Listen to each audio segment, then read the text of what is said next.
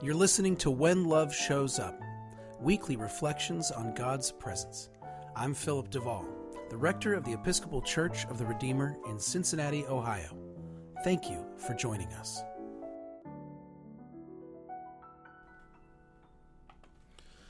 I remember how big my elementary school seemed to me when I was growing up. I remember the high ceilings of the hallways, the endless playground, and those big front steps where we'd wait for our parents after school. Those steps seemed enormous, and they led up to heavy swinging doors and that building that seemed to tower over us. My mom dropped me off at the front of that school every day for 9 years. And those enormous steps, that big building. Well, sometime in my 30s, I drove by the school for the first time in what must have been a decade. And I was so excited to feel that feeling again, or some nostalgic version of it. I couldn't wait. Well, I almost drove right past the building. It was like they had replaced the original with a half-sized replica. I kept looking for it, even as I was looking right at it, and then I realized that it was right in front of me, but with tiny steps that led up to some simple-looking doors and a quaint edifice that was definitely lovely, but certainly not imposing. I'm sure you've had this experience at some point, some thing or place changing so dramatically over time from how you remember it, changing in size, in magnitude, in meaning. It used to tower over you, and now, well, it doesn't, and you have to adjust. I turned 44 last week, which is a pretty inconsequential age to be, as ages go. Just good old mid-forties, middle-aged. I'm not going to take this opportunity to wax poetic on the aging process, as I know about half of you who are listening to this are 20, 30, 40 years older than me. You don't need to hear my version of the thing you've been dealing with for a while. It is strange, though, when I'm doing premarital counseling with a couple and I begin to talk about our age, and then I realize we are, in fact, very different ages. Like I was listening to the Beatles the other day, and I realized they were in their 20s the entire time they were together. They were kids. Remember the Sgt. Pepper era when the Beatles all had terrible facial hair? Well, of course they did. They were in their 20s. That's when you do that. I am 4 years older than John Lennon was when he died. The Beatles, the bride and the groom, the elementary school, they haven't changed, but you change in your relation to them. And my understanding of Jesus has changed as I've aged. I've known him since I was a baby, so he used to seem so old to me, but Jesus was between 30 and 33 when he died. I'm older than Jesus.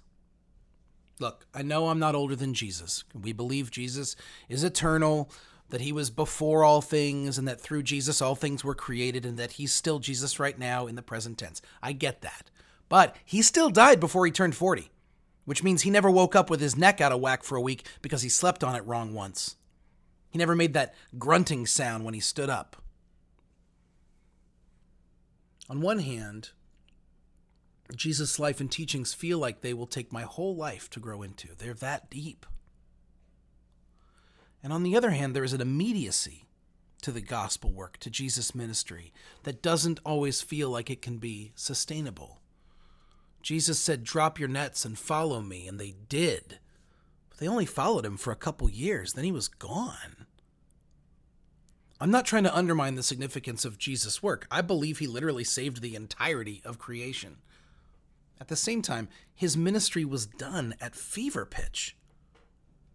Jesus is restless, on the move at a whiplash pace. There's no consideration for the effect aging has on the way one interacts with their world in Jesus' teaching.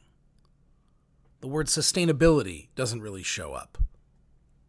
And the immediacy continues in the first generation of the church, during which time the entirety of our New Testament was written.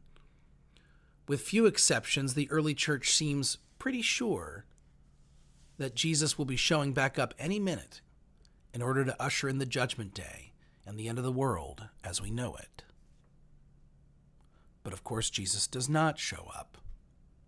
At least not in that way. And we keep getting older. Do you grow out of the Bible? Or can you still grow into it? Is belief in the gospel a fervent idealism we're supposed to move past? Or can we be convicted and inspired by it our entire lives? Can I follow Jesus for 80 years? And if so, how does it change? I'm at my kids' school a lot these days. I volunteer sometimes, and because of my weird pre-schedule, I often get to be there to pick them up. It's not the same elementary school I attended, but it's got front steps and swinging doors. It even has pillars. I wonder if my children think it's enormous. I wonder what those hallways mean to them. And I bet I know how they'll feel when they drive by it in their 30s, in their 40s. I do not think Jesus is only for my youth. I do not believe I have outgrown him. And I certainly have not outgrown his church, which has lasted much longer than anyone thought it would. But I imagine it could feel that way if I wanted it to, if I wanted it to look and feel and mean the same thing to me as it did growing up. I can imagine looking for Jesus even when I'm looking right at Jesus. Because that's what happens when you don't expect things to look different, even though you've changed. We should not stop wanting to make love the center of our lives, but we should expect our experience of love to change. And we should not stop hoping for salvation, but we should expect our understanding of salvation to grow. This journey with God we're on, if we're lucky, it's a long and winding road. And it will transform us if we let it. This has been When Love Shows Up, a podcast of the Episcopal Church of the Redeemer. From Cincinnati, Ohio, the Queen of the Midwest, the crown jewel of the Buckeye State, this is Philip DeVaul. Remember, you are blessed, and you are a blessing. Thank you for listening.